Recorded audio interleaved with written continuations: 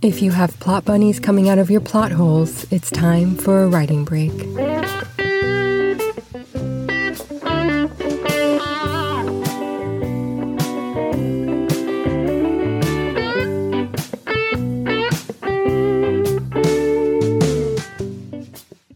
Welcome back, writers. We are beginning our discussion on foreshadowing today.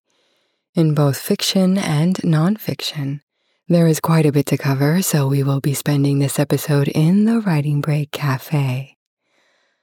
Let's head to our usual table where I'll fill you in on some publishing news.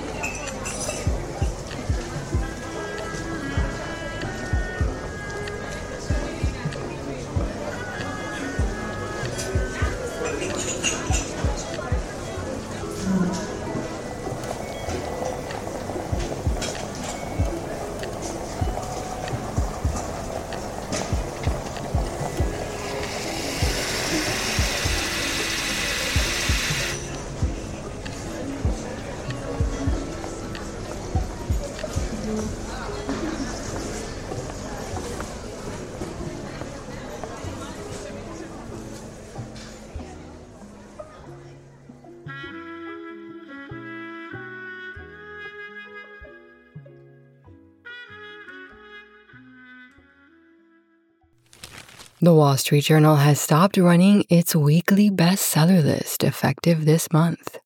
Circana Bookscan provided the data for these lists, and the contract that the Wall Street Journal had with them has expired, and they have decided not to renew. The Wall Street Journal ran a total of 6 fiction and nonfiction lists, as well as a hardcover business list. It will still publish book reviews, articles about the publishing industry, and interviews with authors. However, the paper will no longer publish its own bestseller lists. Amazon has sued 20 people who run publishing services that trick aspiring authors into thinking they are endorsed by or affiliated with Amazon. These companies advertise in Google search results for terms like Amazon Kindle Publishing and use Amazon logos heavily to make themselves look legitimate. Let's hope this lawsuit puts a stop to them and prevents others from trying to do the same. We have talked before about book review bombing on Goodreads, which is when people leave negative reviews for books they haven't actually read. In episode 72, I told you about an unreleased Elizabeth Gilbert book being so inundated with negative reviews on Goodreads that Gilbert decided not to publish it.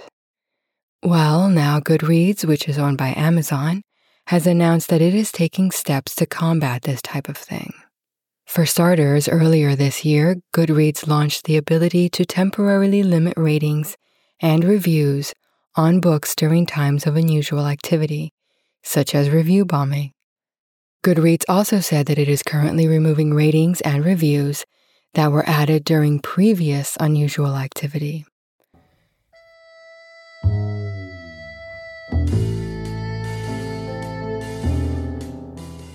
Now, let's make ourselves comfortable on the overthinking couch while we get acquainted with one of my favorite literary devices.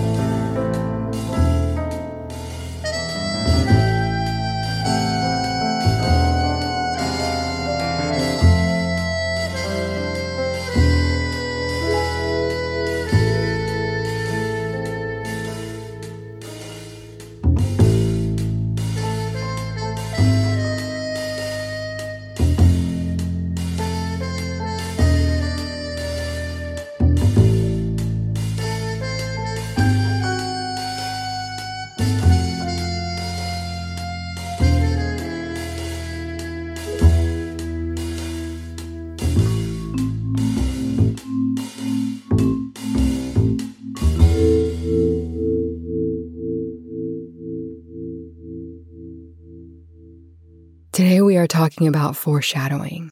I love when an author knows how to incorporate seamless foreshadowing into their story. To be clear, foreshadowing is a literary device used to hint at future events in a story.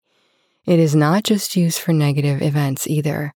Foreshadowing can clue readers in on a positive event that might happen in the future, and that alone might keep your readers reading until the end of the book.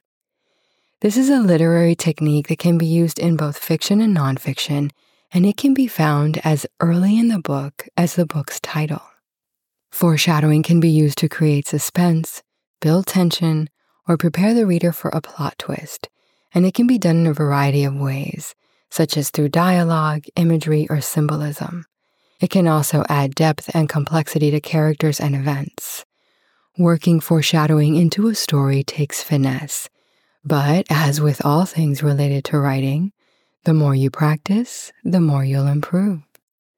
Foreshadowing can take place in the narrative or in the dialogue. It can be subtle or obvious, direct or indirect. In direct foreshadowing, the author explicitly hints at what will happen later in the story. It is the most obvious type of foreshadowing.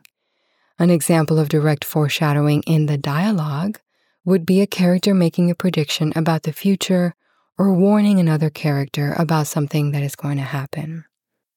An example of direct foreshadowing in the narrative would be the narrator using ominous language or imagery to hint at what is going to happen. A character might also have a prophetic dream or vision, which might or might not include dialogue.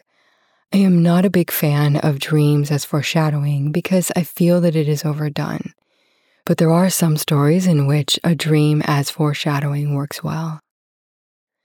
Indirect foreshadowing is less obvious and more difficult to identify than direct foreshadowing, but it can also be more rewarding for the reader.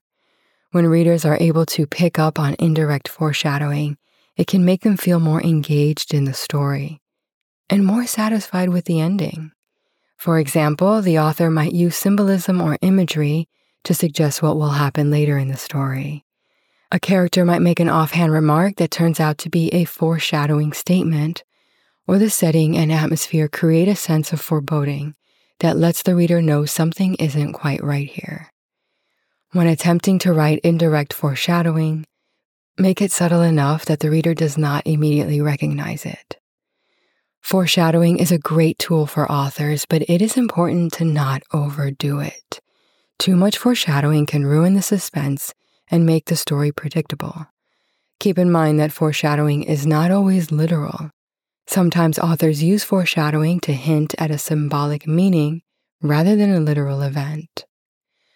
Paradoxically, readers like being surprised, and they like trying to figure out where the story is headed. Foreshadowing is a powerful way for authors to engage their readers and keep them guessing. When used effectively, foreshadowing can create a sense of suspense and anticipation that can make a story memorable and satisfying for the reader. We will be continuing this discussion in the next episode, and I'll bring Chekhov's gun into the scene and fire it, of course. If you don't get that today, you will understand that in the next episode. I will also have some examples of famous foreshadowing moments in literature and maybe even in film.